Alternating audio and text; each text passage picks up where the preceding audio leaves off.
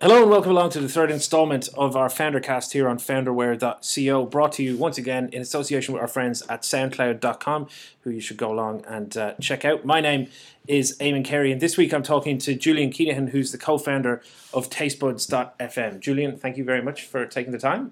Good to be here, Eamonn. Tell us a little bit, first of all, as they say, to start at the start, what is Tastebuds.fm and what's the kind of backstory to it? What Tastebud is it's a dating site, essentially based around music. Mm-hmm.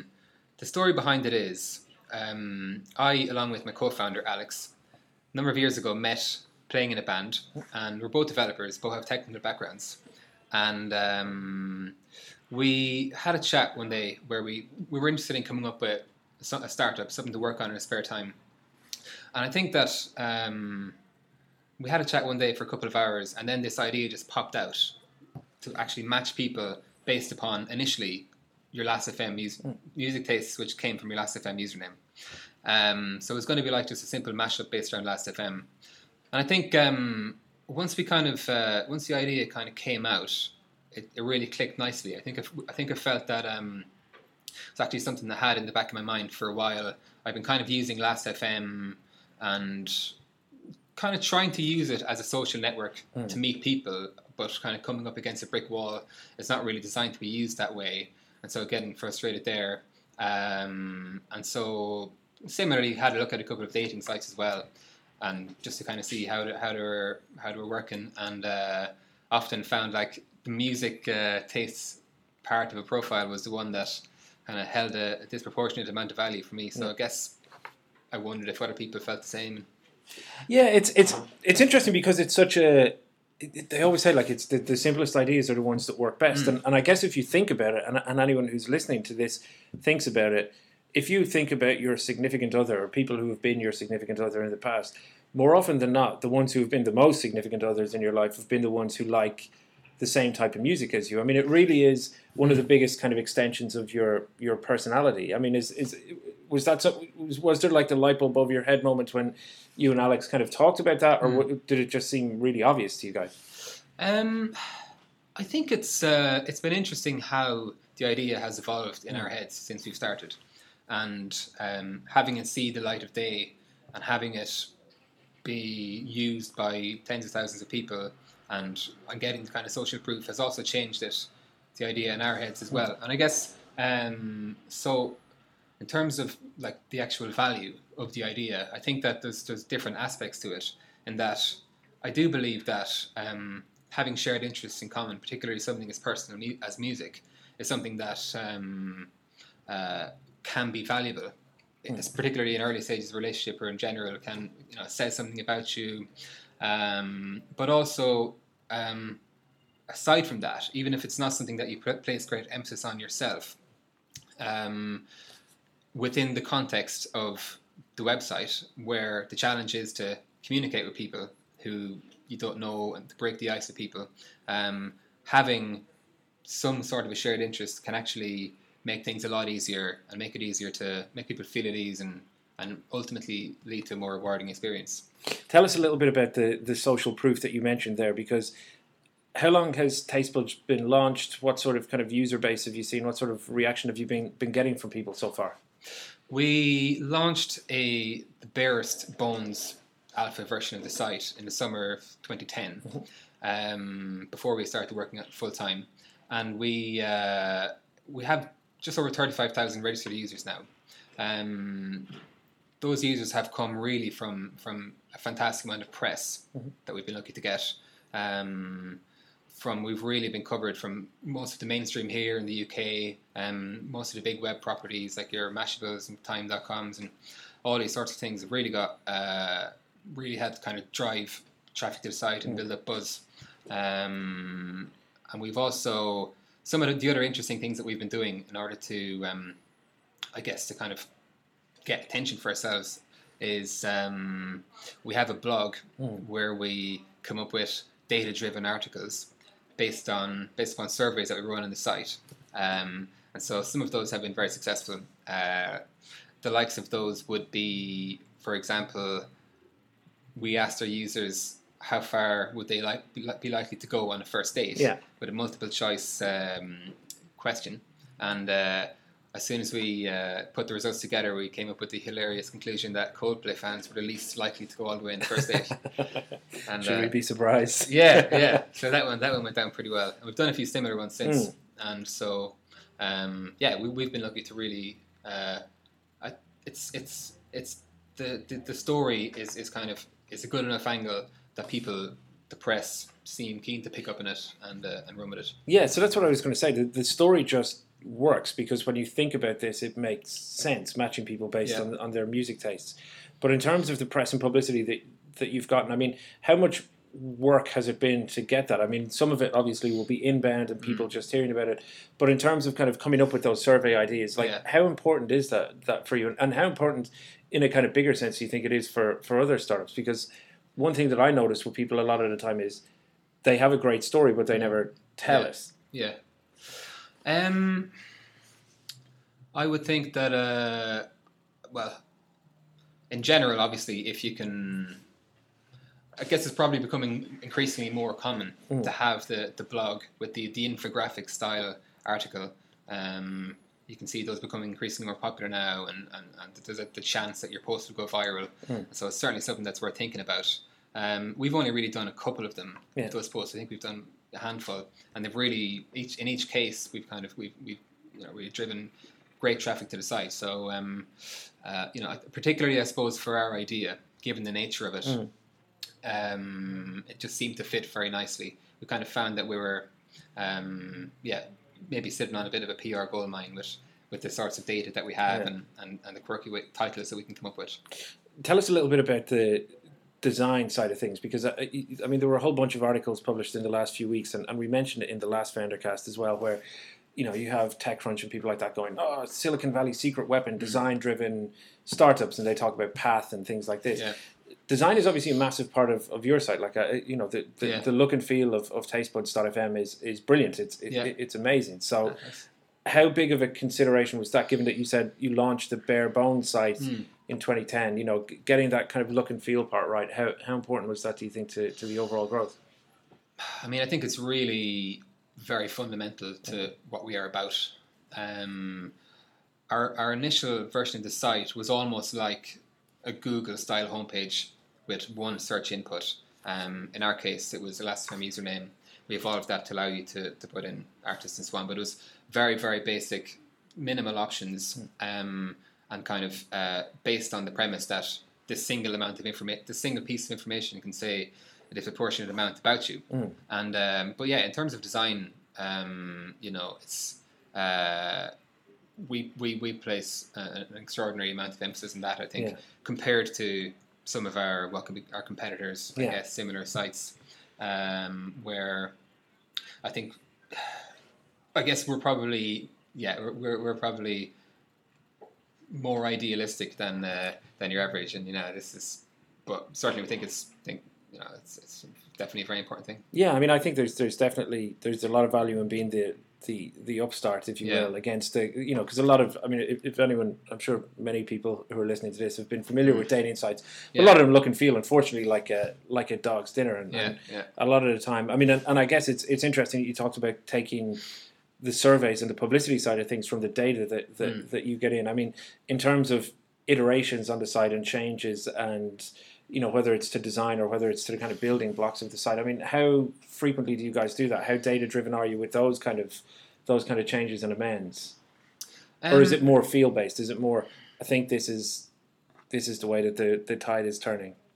We definitely becoming increasingly more data driven and becoming certainly more careful to log everything on the site and really start to pay more of an emphasis on that, more attention to that. In terms of whether it's actually driven a major feature decision, maybe not as of yet.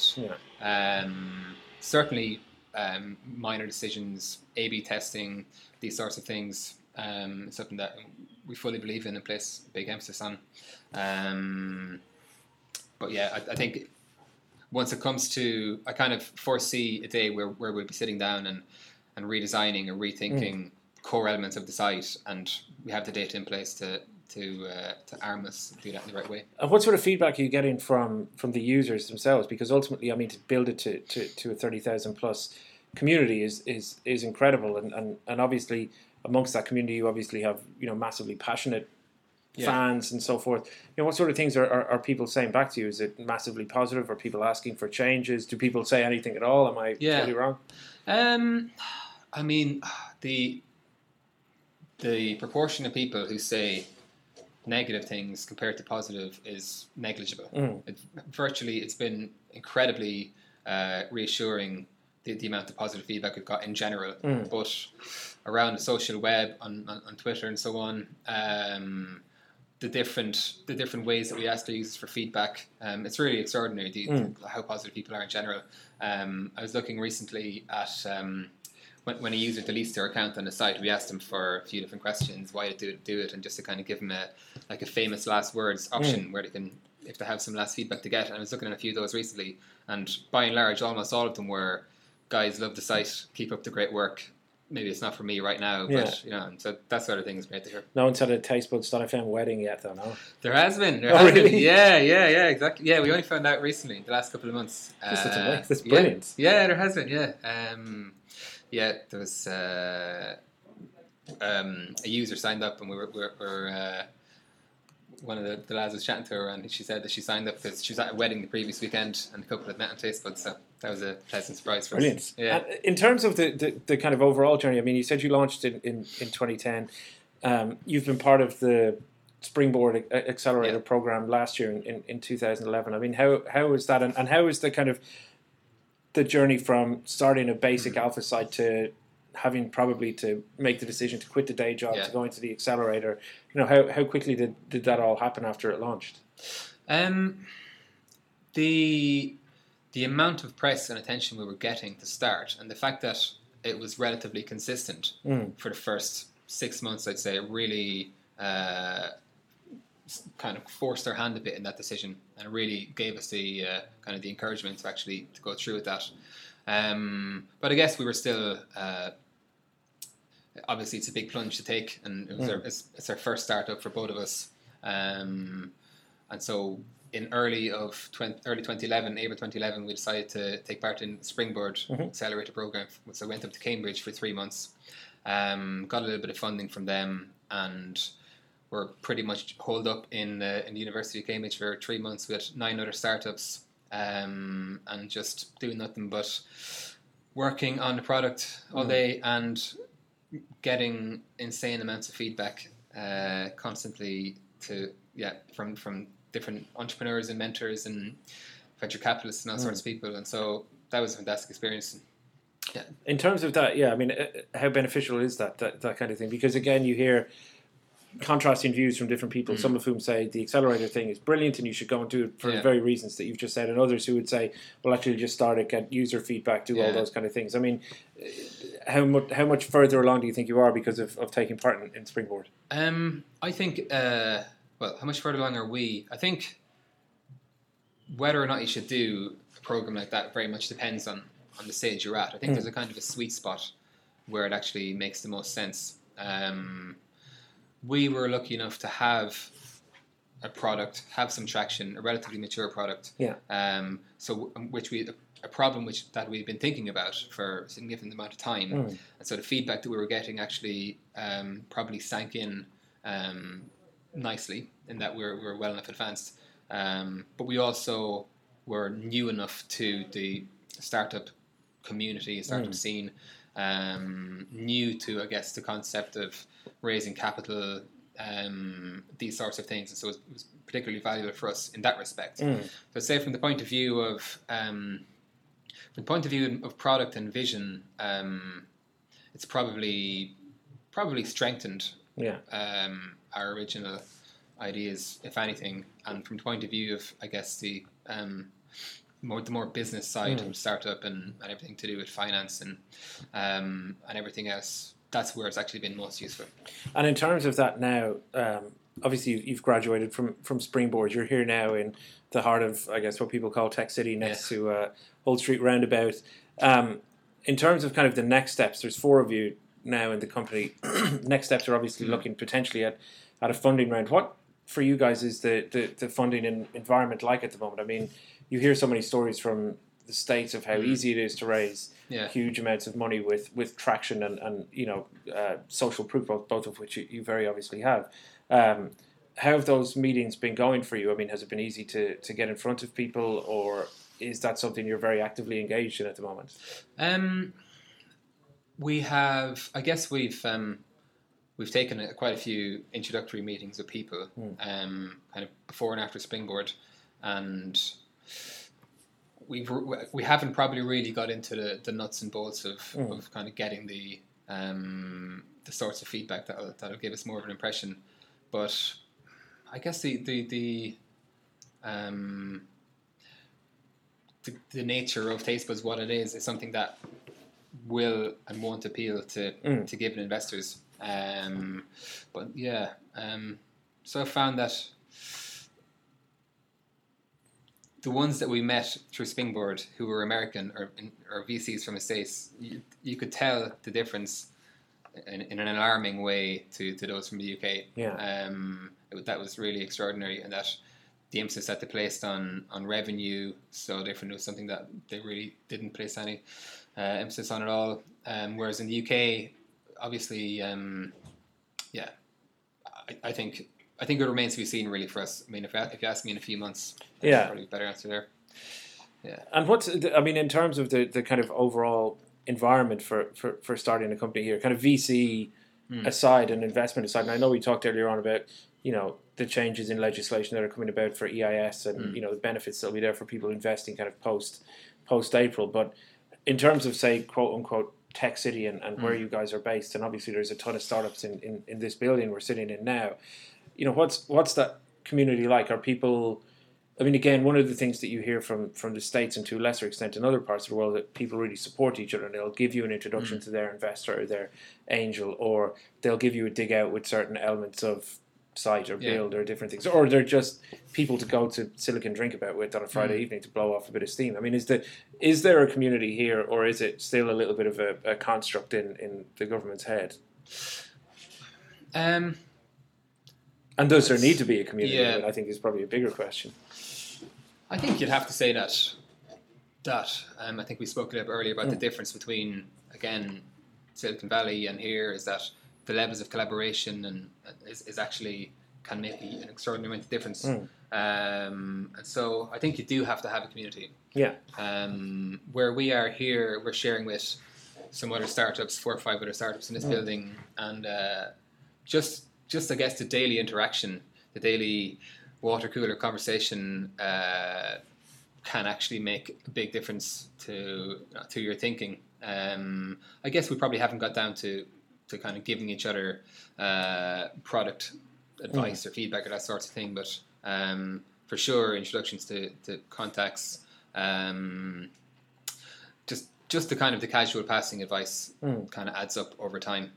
That's very valuable. And what's the plan then for Tastebud.fm over the next couple of months? I mean, are there any specific targets that you guys have? I mean, is it hitting 50,000 users? Is it going into 1 or 2 different territories? Is it building market share in different places? I mean, what are you kind of working towards at the moment? We've got some pretty ambitious targets for growth. And so that's certainly going to be our number one focus over the next kind of 6 to 12 months. A lot of different strategies, how to go about that. We've got a couple of exciting apps coming out soon, which we're really, really excited about. And yeah, so we're just going to be just knuckling down. We think we're at a point now where we've got a pretty mature product. We've got a decent early user base. And we talked a little bit about feedback earlier that the users have given us, and the kind of the feedback, the constant feedback that we hear. If the only really negative feedback that we actually hear is that we need to grow faster. Yeah. And so that's something that we've listened to. Yeah. And we've got we're just going to be trying different strategies, experimenting with different things, and trying to hopefully help us realize our full potential. And was there a moment, or I suppose there's kind of 2 questions in one, in a sense that what's been the best moment so far? And 2, was there a moment where you woke up one day or you saw a piece of data or something happened on the site that made you think, holy shit, this is actually working? this is working as well as we think as well as we thought it could? I think we've had a few huge. Well, I guess you could say the marriage was a kind of a watershed moment for us. Just that kind of brought it home in a big way that this is actually something that's has an effect in the real world. Some of the probably that Coldplay story was the biggest buzz we got out of it. That just went absolutely insane for a couple of days, and there wasn't a huge amount of sleep had. All right, well listen, thanks a million for taking the time. The very best of luck. Thank you very much. Hopefully we'll touch base with you again over time. So Julian Keenaghan, the co-founder of Tastebud.fm, thank you very much for your time on the Foundercast this week, and that's it from me, Eamonn Carey, in association with the very nice folks at soundcloud.com, who you should go and check out immediately if you haven't already. Thanks very much for listening. We'll talk to you again next week. If you've got any comments, questions, abuse, anything else you'd like to hurl at us, you can find us all on Twitter and on founderware.co. And if you want to suggest any startups or people we should talk to over the next few weeks, then please feel free to do that there as well. And we'll talk to you soon. Cheers. Bye-bye.